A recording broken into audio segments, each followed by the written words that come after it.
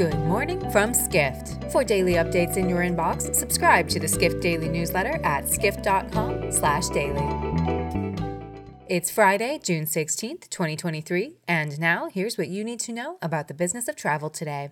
Travelers will likely notice that hotel room rates are up this summer travel season compared to last year, leading to charges that hotel owners are raising prices to take advantage of pent-up vacation demand. However, research director Seth Borko argues that surging rates aren't a case of price gouging. Borko acknowledges that the average price of a U.S. hotel room rose 13% in May from the same month last year, but he reports that jump doesn't account for inflation, adding the price of everything rose during the pandemic. Hotel owners in particular have seen the cost of items such as fuel, food, and laundry supplies increase. Borko notes inflation data suggests that most hotel owners are raising rates to keep pace with their surging costs. He also writes that if hotel owners aren't making more profits from the increased rates, that is not price gouging. Next, more travel brands are turning to artificial intelligence tools to help users make bookings, with many companies believing the growing technology will help them operate more efficiently. But travel technology reporter Justin Dawes writes, not all of those booking tools will be successful.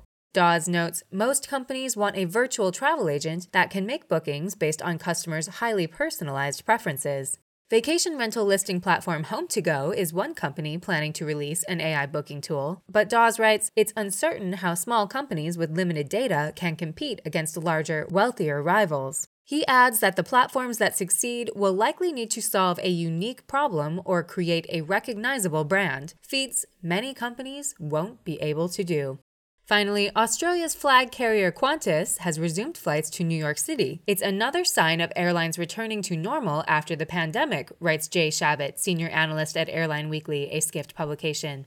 Shabbat reports that Qantas is initially flying to JFK Airport from Australia via Auckland, New Zealand 3 times a week. The company will increase that number up to 4 in October, a month that coincides with the start of Australia and New Zealand's peak summer tourist season. Qantas views Auckland's stopover as an interim measure until it receives a new set of ultra-long-range Airbus jets, possibly in 2025. CEO Alan Joyce said the company has seen enormous demand for the flights since they went on sale last year. For more travel stories and deep dives into the latest trends, head to skift.com. To find these stories and more insight into the business of travel, subscribe to the Skift Daily newsletter at skift.com/daily.